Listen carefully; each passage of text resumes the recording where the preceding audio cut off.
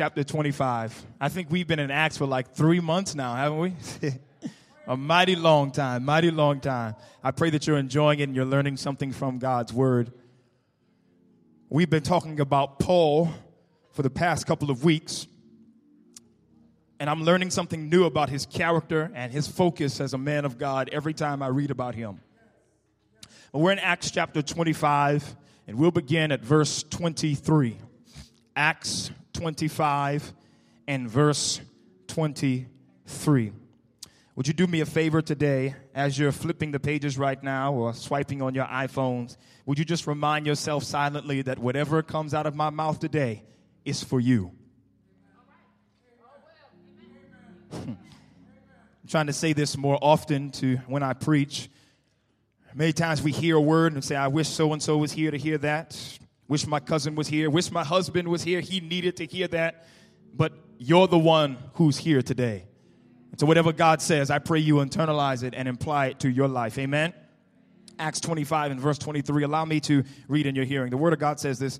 The next day, Agrippa and Bernice came with great pomp and entered the audience room with the high-ranking military officers and the prominent men of the city. At the command of Festus, Paul was brought in. Festus said, King Agrippa and all who are present with us, you see this man, the whole Jewish community has petitioned me about him in Jerusalem and here in Caesarea, shouting that he ought not to live any longer. I found he had done nothing deserving of death, but because he made his appeal to the emperor, I decided to send him off to Rome. But I have nothing definite to write to his majesty about him. Therefore, I have brought him before all of you, and especially before you, King Agrippa, so that as a result of this investigation, I may have something to write. For I think it is unreasonable to send a prisoner on to Rome without specifying the charges that are against him. Then Agrippa said to Paul, you have permission to speak for yourself. So Paul motioned with his hand and began his defense. Let's pray. Father, your spirit is absolutely necessary in these next few moments. Whatever we do from here on out, if we do not have your spirit, it is for naught.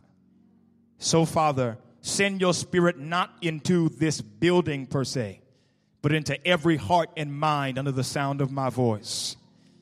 May everyone near and far, those watching by internet right now, may they be filled and attacked with your Holy Ghost. We need you to speak to us. We need a word right now in due season. Someone here today came looking for you to give them encouragement and hope just to get through this day, let alone the rest of the week. And so, Father, I invite you here with us. Your word is clear. Where 2 or 3 are gathered, there you are. So I expect you to show up. Bless us now in these next few moments, and we'll be careful to give you praise, honor, and glory. Forgive us of sins and shortcomings, and above all things, save us into your kingdom. In Jesus' name, amen. First impressions. When I first started talking to girls,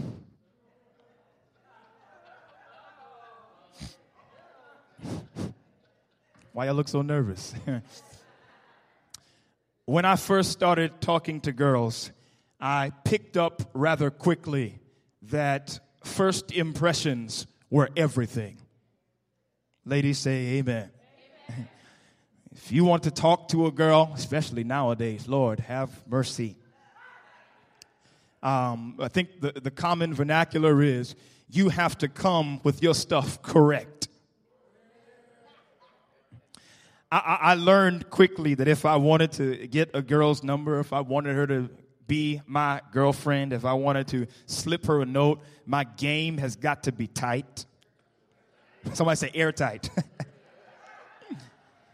I got to look the best. Amen. Come on. A fresh haircut, walk the walk, look the look, all that kind of stuff. Because if I don't have a chance in you know what. In getting to be with her. First impressions are everything. And I learned along the way in my short time in living that if you make a good first impression, if you mess up somewhere along the way, at least that woman, that girl will look back on the first time you met her with some glimmer of hope. Yeah, I learned that real fast. There's just no walking up to a girl these days and giving her some cheesy line. Did it hurt when you fall out of heaven and all this kind? No, that stuff is not. No, I never tried that. Don't ask me. But I just know, from hearsay that it does not work.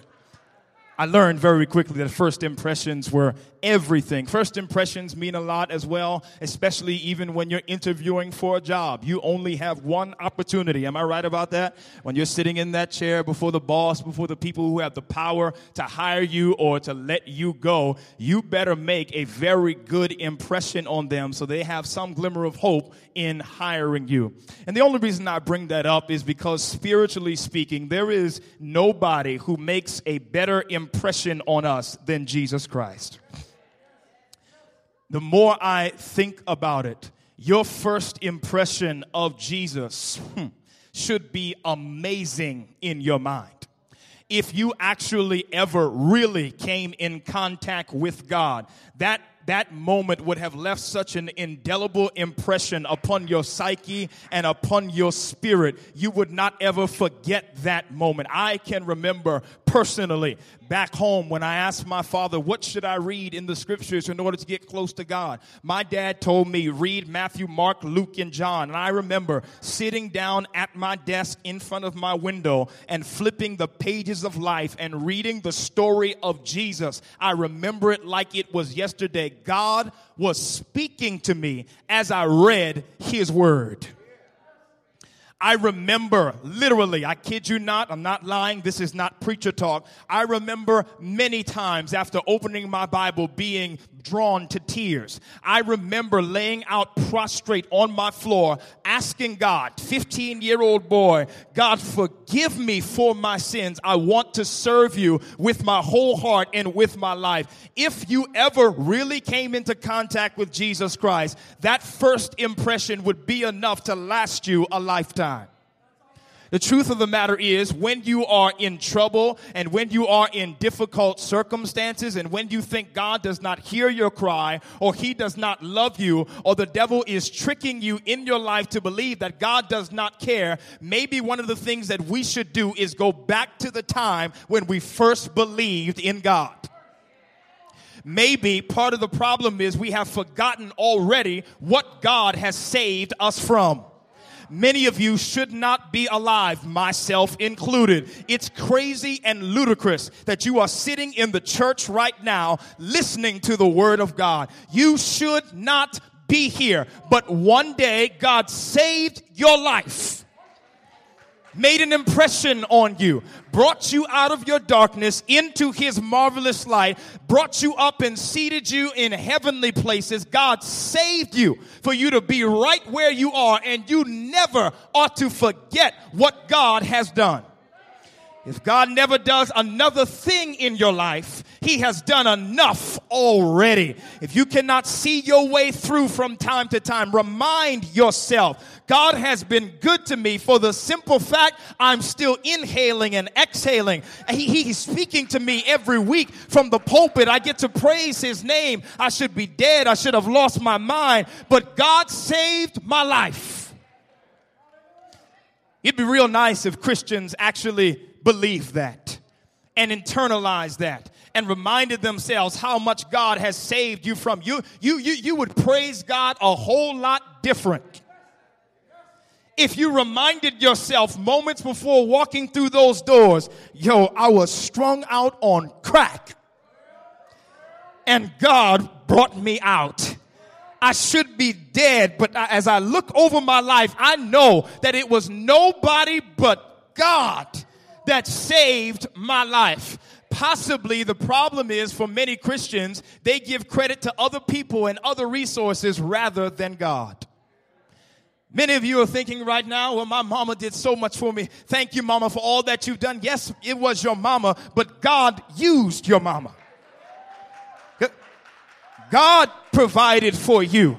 think back over all the stuff that you have been through in your life, all the trash and the hell that you have gone through that God has pulled you out of. It was God who did that. It was nobody else. Some of the stuff that you dealt with in your life, ain't nobody could bring it out of you. Nobody could change your heart. No psychologist could change your mind. You needed God. God showed up one day and saved your life. He made an impression on you that you ought not ever to forget. There are times I have to admit as a pastor, even as a pastor, I go through highs and lows. There are times when I'm on the mountaintop with God's presence. There are times I could be in the grocery store and change a conversation in a minute to talk about God.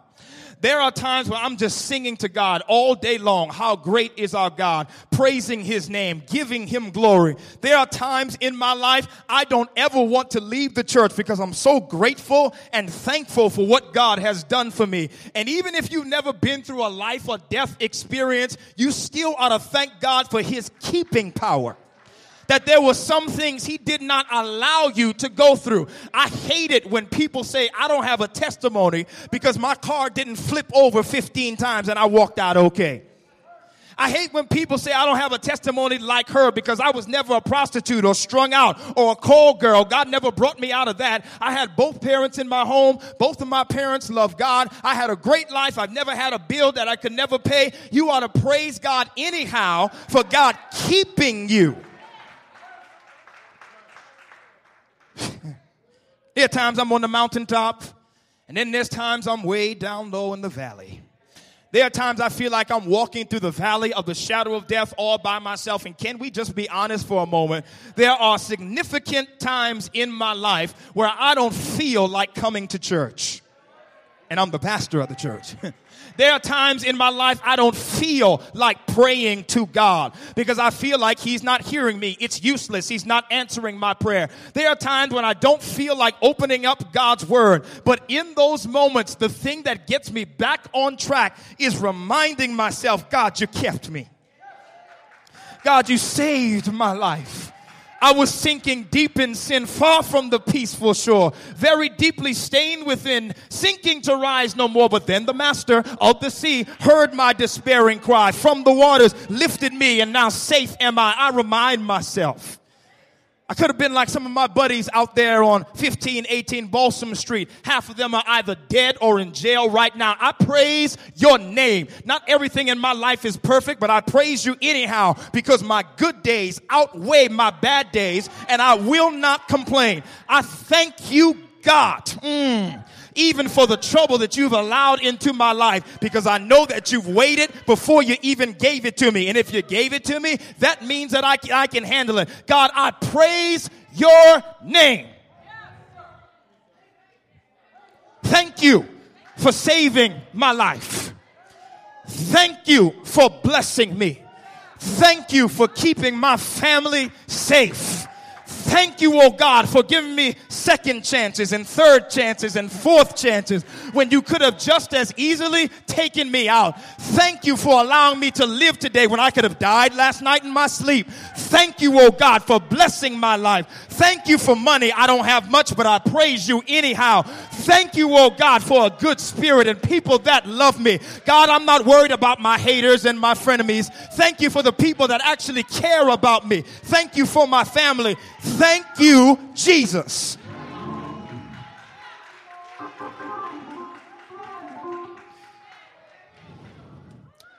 It would be good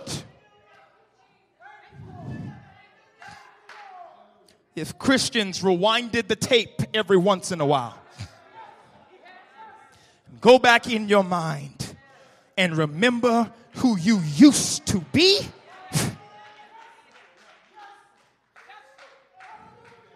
If the curtain were pulled back in your life, people could see your past. How much stuff have you gotten away with? How much stuff have you done even in ignorance, did not even know that you were sinning against God? God has the authority to take you from this earth, but God winked at your circumstances and applied mercy to your situation. And here you are sitting in the church. You ought to give God praise.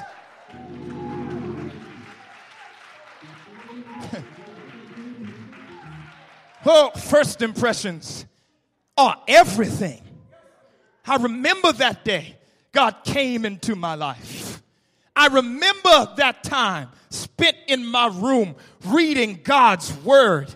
And in times of my utmost extremity, in times when I feel low and I'm not close to God, I just rewind the tape every once in a while and say, God, you've done a mighty work in my life. You have been so good to me. I don't deserve half the stuff I have in my life. Praise your name. Well, what does this have to do with the text at hand? Last week, I told you that 40 plus deadly assassins came together in a blood oath to say that they will neither eat nor drink until they had killed Paul. These brothers said to themselves, we take anathema unto ourselves. In other words, we anathematize ourselves, or we call ourselves accursed by God unless Paul is dead. Then I told you, if you go down in the verse, that even though 40 plus of them had decided to kill him, because Paul was committed to God and not really worried about his circumstances at all, God countered the devil's attack by sending 470 soldiers to escort Paul out of the city that night. Well, the word says that the soldiers take him to Caesarea. There, the governor Felix is charged with examining him. The Jews who want to see him dead, they say, Felix, you've got to kill this man. He is disrupting everything that we want to do. Felix doesn't really find anything wrong with him, and so he doesn't want to do anything crazy, so he leaves him in prison. For 2 years, Paul sits in prison. During that time, Felix, the Roman governor, steps down from power, and Festus, the next Roman governor, steps into his spot. As soon as the Roman governor Festus comes into power, the Jews rise up again after Paul being in prison for 2 years already with the same old charges. Talk about holding a grudge. They want Paul dead so much that even though he's been in chains for 2 years already, he really hasn't had the opportunity to preach. They tell themselves, we have got to kill him. There is no way that we can allow this powerful man of God to stay alive. Well, Festus says he did not find anything wrong with him, and he really kind of, I think, wanted to let him go. But instead, Festus inquires of King Agrippa, who has a Jewish background. He calls up his friend and he says, King Agrippa, I want you to come with me and hear this brother Paul, to hear what he has to say, so that we may bring up some charges, so that when he goes to Rome, we'll have something against him.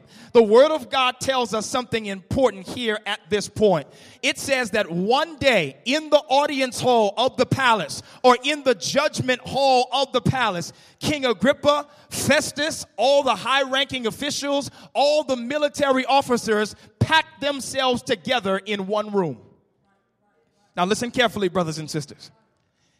In this moment, in the context of this text, all of the prominent people in the city of Caesarea are in that room. Now, in an audience hall or a judgment hall back then, it's similar to this room. Of course, there's no pews here. Paul would be seated there or standing there, manacled and in chains, while everybody else would be round about watching what was going on. That day, Festus decided that he's going to pack the room with the most regal and prominent people that he could find. So he brings all the high-ranking military officials. Then he gets all the wealthy people. Then he gets King Agrippa. Then he gets other high-ranking people, and he packs the room with them. Ellen White tells us that in that room were the highest-ranking people in the society at that time, and there was such a movement of pomp and circumstance. There was a regality about that moment. All of them were decked out in royal robes. All of them had somebody read out the deeds that they had done. All of them thought they were kings and rulers and powerful and in authority in their own right. And Paul is standing there with chains on his hands and chains on his feet. And they all have the power with a word to either set him free or kill him. So all of them are in the room. All eyes are on Paul. But I love what Ellen White says. Ellen White says that Paul is neither afraid, he is not impressed, and he is completely unaffected by the circumstances he is in. I'm going to preach this thing today if you give me my help. Paul is standing there amidst all of these powerful people who have the power to kill him or to set him free. Almost all of them have a wish to see his head on a spike. But at this moment, Sister White says, Paul is not even thinking about them. In fact, she says, he forgets that they are even there. The only thing on Paul's mind is Jesus. In fact, she goes on to say that all eyes are on Paul. Everybody is watching him. Everybody knows that it's all about him. Everybody is thinking about what's going to happen next to him. And Paul is the one in the circumstance, and the only thing on his mind is God. You'll get it in a second. So Paul is there. He has one opportunity to defend himself before they take him out, and Paul is not even concerned at all with his present circumstances. In his mind, the only thing he's thinking about is, God, how are you going to get glory now? Father, I know that you can fix this. I just want to know when. What are you going to do next? Round about him are Gentiles and unbelievers, people who have never really heard the name of God or the story of Jesus. The only thing on Paul's mind is, there are people here today who have never heard of God. In Paul's mind, oh, help me, Holy Ghost, he is only thinking about Jesus. He is not thinking about himself. He is not impressed by what is happening around him at all.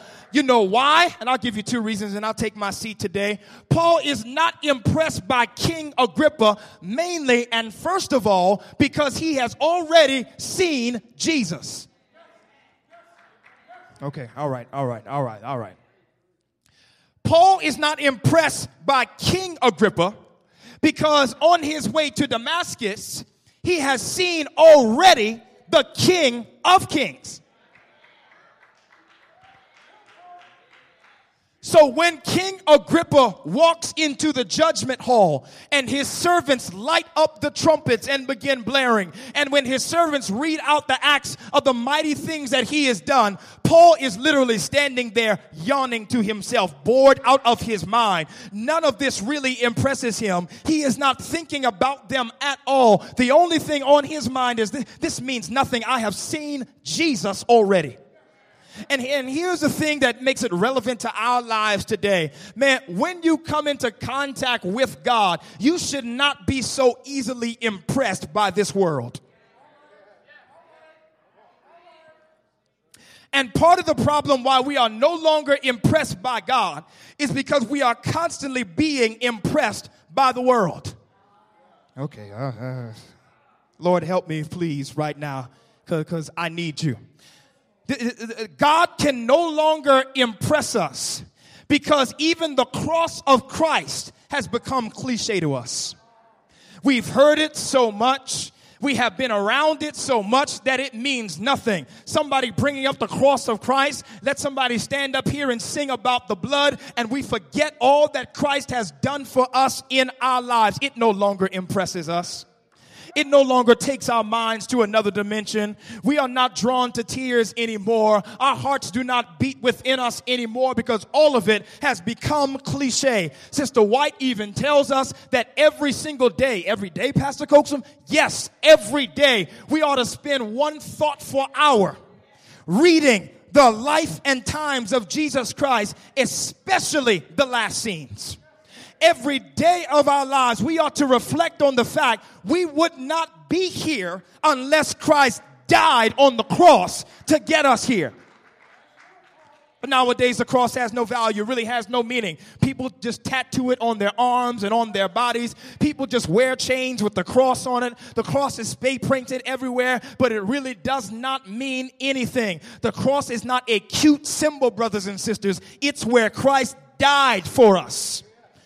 It's where his body was mangled and tortured and nailed to the cross so that you may have life. But God no longer impresses us. In fact, the majority of us are more impressed by celebrities than we are by God.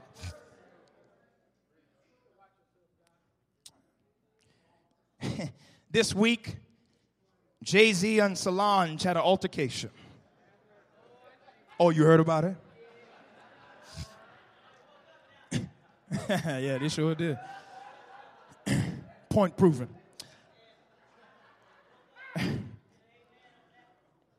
For those of you who don't know, Jay-Z and Beyonce are probably the most powerful couple in the world, as far as I can estimate, to be honest with you. They have tremendous influence, I think influence that Barack Obama and Michelle don't even have. Amen. They do, yeah. Jay-Z is, the king of all rappers, and Beyonce is the queen of R&B. Anyhow, the story goes that Jay-Z and Beyonce's sister Solange, they get into an elevator, and the elevator cameras are on, and somebody in the security room was able to take a video of the footage. Inside that elevator, there's no sound, of course, but out of nowhere, Solange just goes buck wild. I don't know what happened. She just went crazy. I don't know. She begins to kick Jay-Z and hit him. It's almost like she's trying to kill him for a moment. And I really got to affirm Jay-Z because he didn't hit her back. Amen. Praise God. He didn't hit her back. He just tried to stop her or what have you. But she just goes crazy. And, of course, nobody knows why she's doing that because there's no sound in the elevator. There's no sound from the video at all. But all throughout this week, Twitter and Facebook and all manner of social media, everybody is going crazy. I think CNN may have reported it for a moment.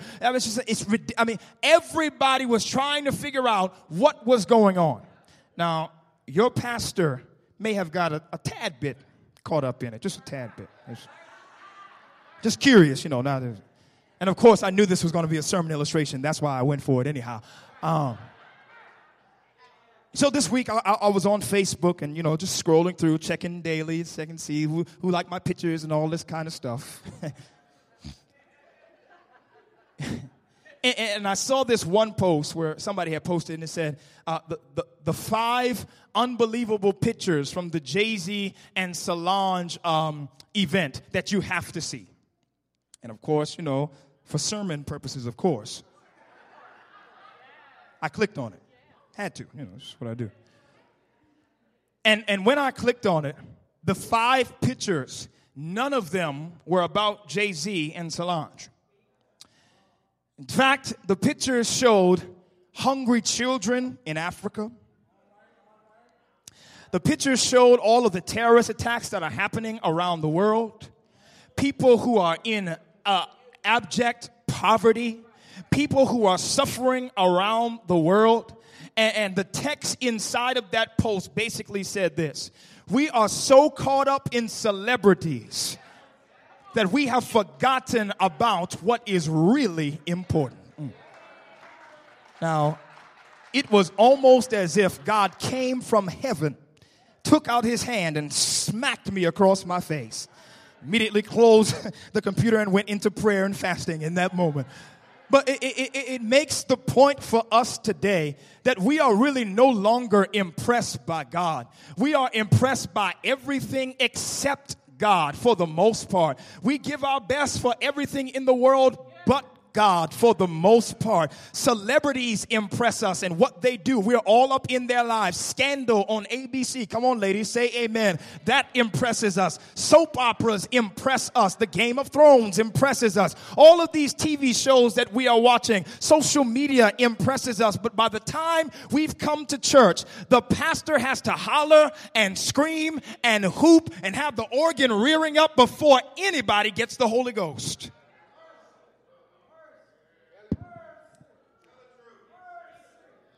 And I probably said this before, but we should be so impressed by God.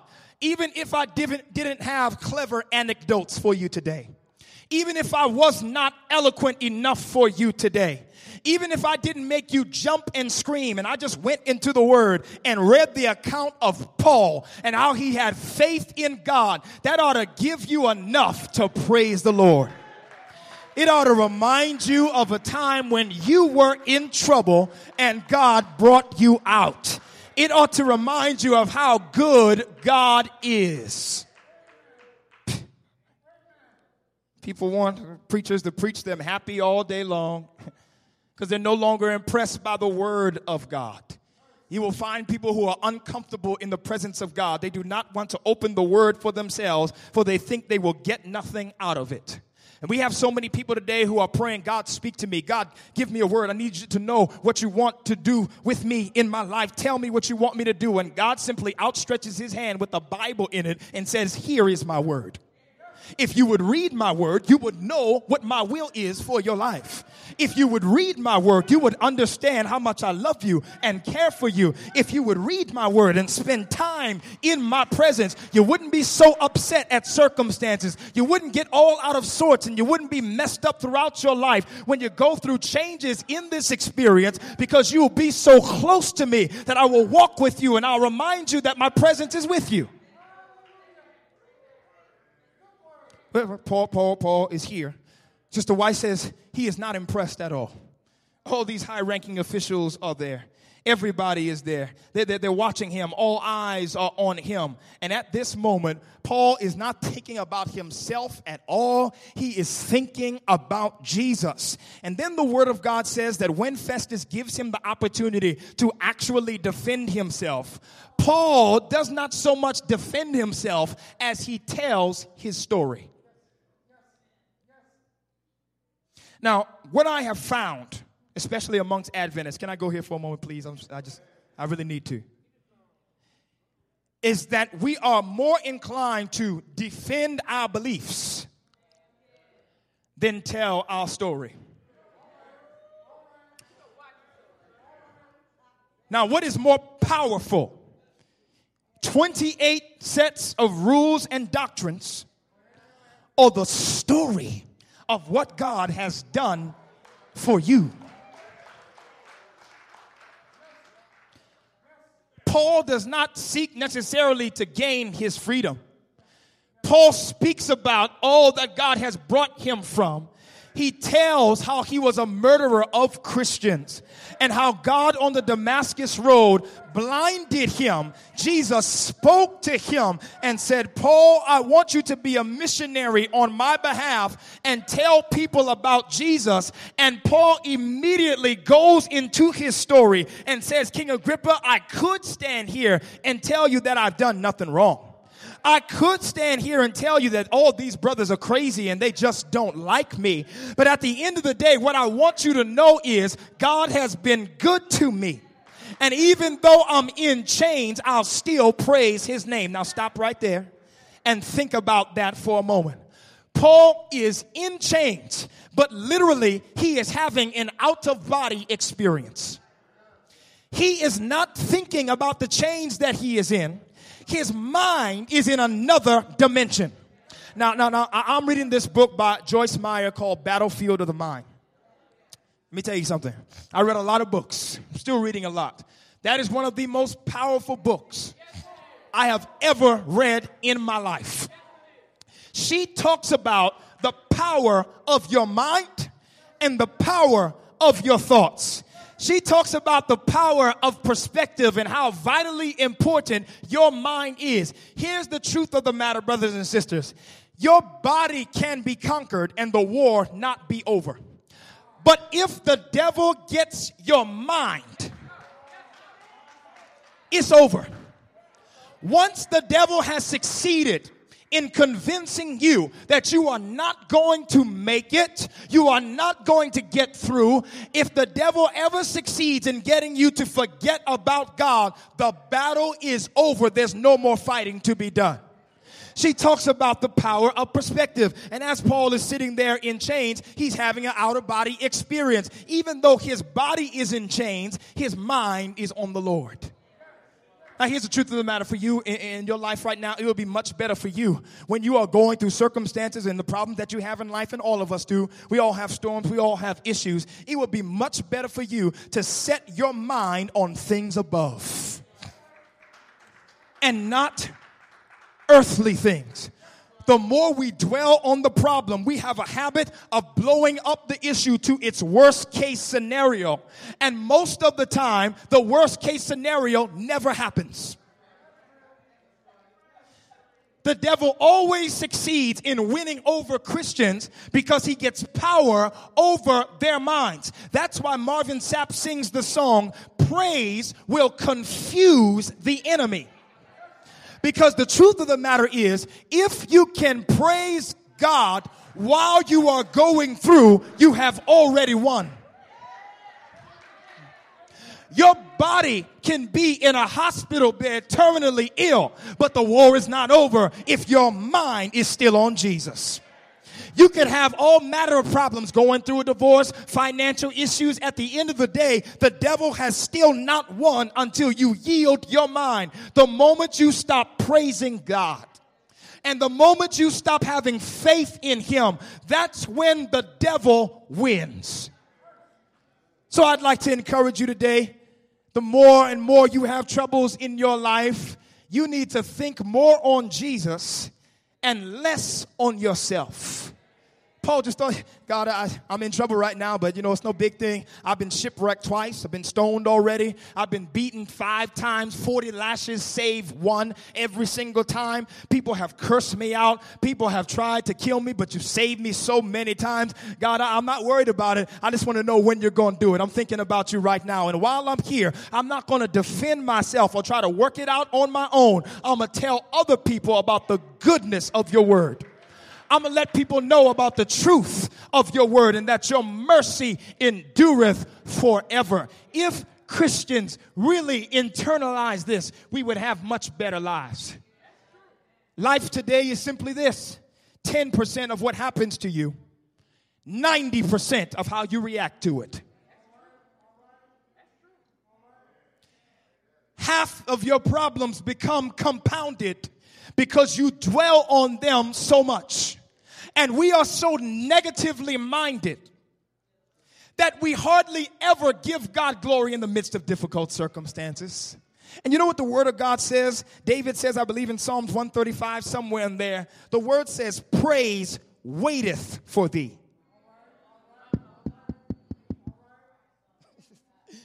In other words, there is a praise that is waiting to be given to God because he will work it out. David says, praise waiteth for thee. And you need to say that in whatever situation you are in your life right now. God, praise is waiting for thee. I know you are going to bring me out. Victory is mine. This is not a prosperity message. This is the word of God. God says he will make us the head and not the tail. The word of God says we should not fear, for he is our strength and our light and our exceedingly great reward. The word of God tells us he is our refuge and our strength. Christians should not be afraid of anything. We are allowed to be disappointed, but we are never allowed to be discouraged. And although your body may be racked with pain, you don't have a job, and you don't have the car that you want, and kids acting a fool, and marriage is on the rocks, if you would spend more time thinking positive thoughts, if you would spend more time reminding yourself of God's word and believing what he said, you would be able to accomplish what the word says, that we should rejoice always. That means in good and in bad. And you would not have to wait to see a sign from God to know that God is going to work it out. Okay, can I tell you this? This is one of my favorite passages in the Bible is John chapter 5. You know, the man who is an invalid, who is sitting there on the pool by Bethesda on the porch there. And the word of God says he's been lame for 38 years. Jesus comes out of nowhere, almost really an insulting question, and says, do you want to get well? Well, of course, Jesus, I want to get well, but I don't have anybody to put me into the pool. Jesus' next response to him was, get up, take up your bed, and walk. Now, the next verse says that he took up his bed and he began to walk. But then I read what Ellen White has to say, and in between verses 8 and 9 in John chapter 5, a cognitive dilemma is going on in his spirit during this time. It's a dilemma because he either he can A, get up and risk embarrassing himself, or he can stay there and never get healed. Christ never gave him a sign. All he said was get up and walk. Now, in between those two verses, Sister White says this. She says that brother who was lame for 38 years set his mind to latch on to the word of God, and that's how he was healed. God didn't do anything first. God didn't bring him up. God didn't mix up any elixir or potion. All God said to him was, get up. She says that in his mind that day, he set his will to obey the word of God, and that's how he was healed. I wish God had some Christians who would set their minds to obey the will of God. I wish God had some people that even though they can't pay their bills, they still pay their tithe because the word of God says, prove me now herewith, saith the Lord of hosts. If you will give unto me, I will open up the windows of heaven and pour you out a blessing that there shall not be room enough to receive it. I know that my heavenly Father wishes he had more people who actually believed his word. Truth is, before our body goes and before our spirit goes, our mind goes. We're already gone. We already lost the battle. The devil doesn't have to do anything else. But Paul, my brother, and this is it right here. Paul, my brother, is standing there in chains. And all he's thinking about is Jesus. Oh, how I long for a worship life like that. Oh, how I long to be able to praise God when difficult stuff comes into my life.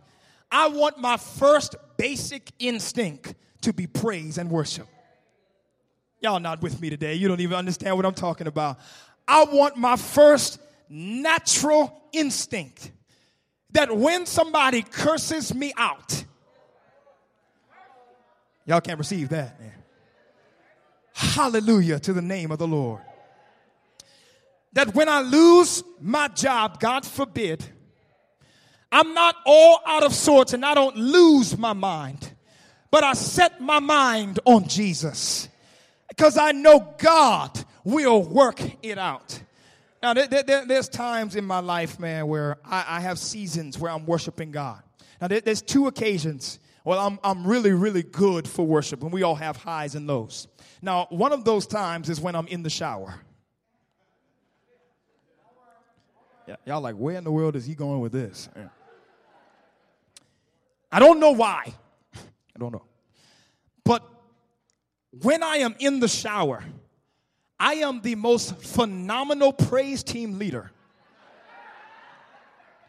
this world has ever seen. I seamlessly transition between songs. I raise the key 12 times. I know all the hymns and the notes and the riffs, and I sing every part of the choir, soprano, alto, tenor, bass, and baritone. I don't know really what it is, but when I am in the shower, God gets a real praise from me. And maybe it has something to do with the fact that when I wake up in the morning and I think about the fact that God's mercies are new every morning, and his faithfulness does not fail. There's something about just being alive that endears my heart to God, and I want to give him praise. I wish you could see me or hear me. No, hear me. As I'm praising God, it's a beautiful thing. The second occasion when I'm really good for worship is when I'm on an airplane. Stuff that I just notice about myself in my life. I don't know. Hope you don't mind me sharing. But most of you know I really don't like airplanes. It's not that I'm afraid. I've never cried on an airplane. It's just I trust God more on earth than I do on a plane. That's all that matters. Okay, all right, that's all it is. I've had more experience with him here on earth than I have on a plane. That's all it is. It's not that I'm a wimp. No. Yeah, okay, all right. But when I am on a plane, and somebody next to me, especially when I'm by a window seat, and they make sure I have to open up that window, I'm not going to lie, I hate looking down. And in those moments, I quote every single scripture that I know, backwards and forwards. And I don't know what it is, but my heart is closer to God than it ever is while I'm in church. And really, I think it has to do with the fact that when you are 30,000 feet in the air, above the clouds, there is something that reminds you that your life is not as significant as you thought it was. In fact, you are as insignificant as just about anything else at that moment. You need God every step of the way. You can't fly the plane for yourself. You don't know what's happening in the cockpit. You got to trust God for that moment. There's something about being high up in the air, seemingly closer to God, that gets my spirit right with him, that makes me want to worship him. And all I'm trying to say is, I don't want to just be able to praise God while I'm in the shower and while I'm in the airplane. I want to be able to praise God every moment of the day. I want God's words to be on my lips every single moment. I want to think positive thoughts. I want to take every thought and bring it captive to the obedience of Christ. I want people to see that I have been with Jesus that morning before I leave outside of my door. I want to be able to worship God in the most difficult of times. And that's why the Word of God says that faith does not give us the victory. Faith is the victory. If you could change your thinking, you can change your life. But if you can't change your thinking, you can't change your life. Okay, all right. You say right now that you want to lose weight.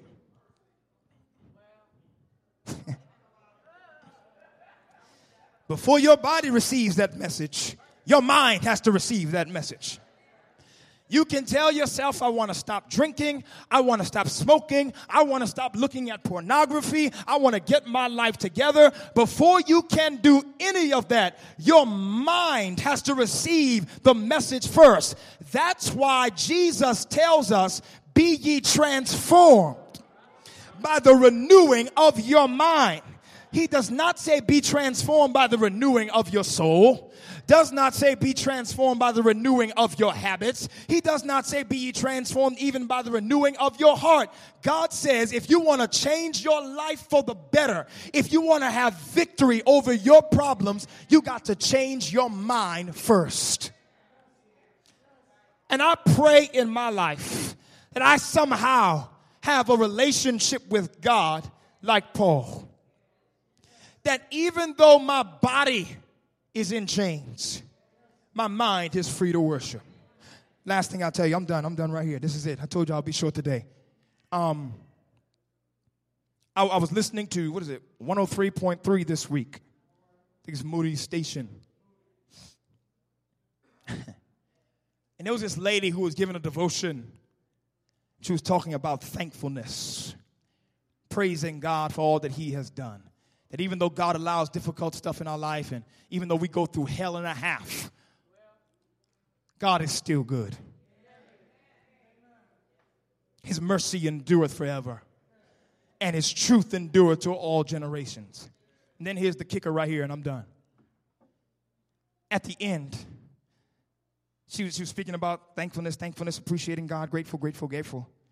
And then she said, and I even want to thank God that I'm a quadriplegic. Now that threw me for a loop. I'm listening to her thinking she's just a normal person, similar problems like I do, just giving thanks to God. Okay, I get that. But then when she said, I am a quadriplegic, and the way that she spoke about God, it is almost as if God has never allowed any wrong thing to happen in her life at all. And I felt so rebuked at that moment. Here I stand with all of my limbs, being able to move at my own request. And this woman is praising God, and she is a quadriplegic.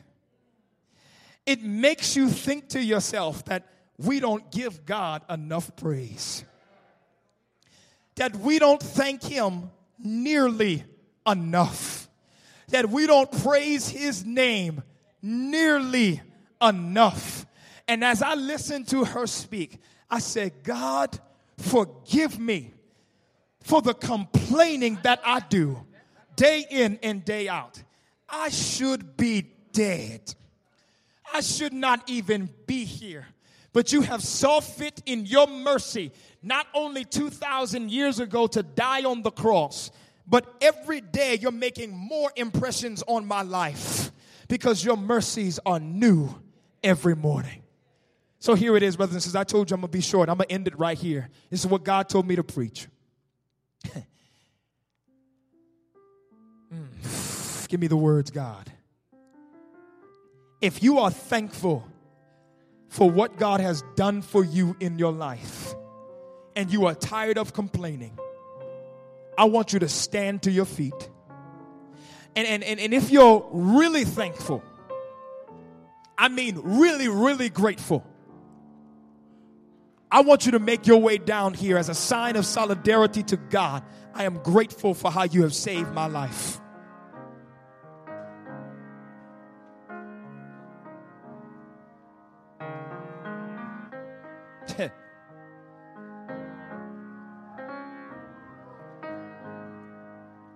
As we differ in faces, we differ in needs. I don't even know what half of y'all have been through.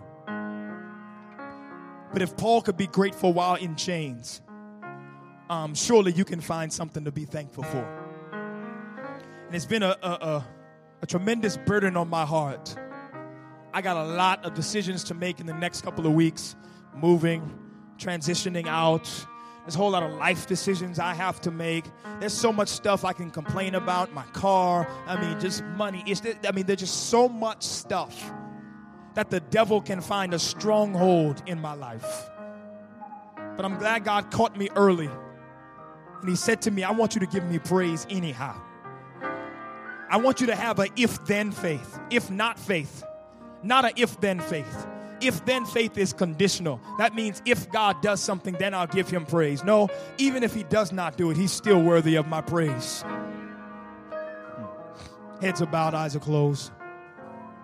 I want you to be grateful in this moment. You might not have done it all week.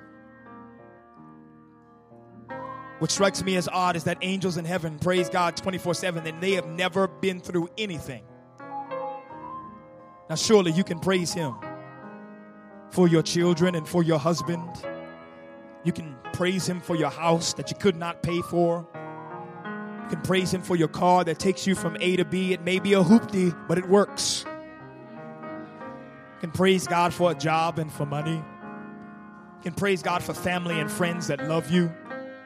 You can praise Him. You can praise Him. I'm sure you can find something to praise Him for. And if you can't find anything, just inhale and exhale. And that's praise enough. Father in heaven, in this moment, we're grateful. I've done what you told me to do. You told me to keep it simple this morning. To let your people know that they ought to be grateful for what you've done. And every last one of us here at the altar today, we're praising your name. because of all that you have done. If we had 10,000 tongues, we could not praise you enough. Thank you. Thank you. Thank you. Thank you. Thank you. Thank you. Thank you, Lord.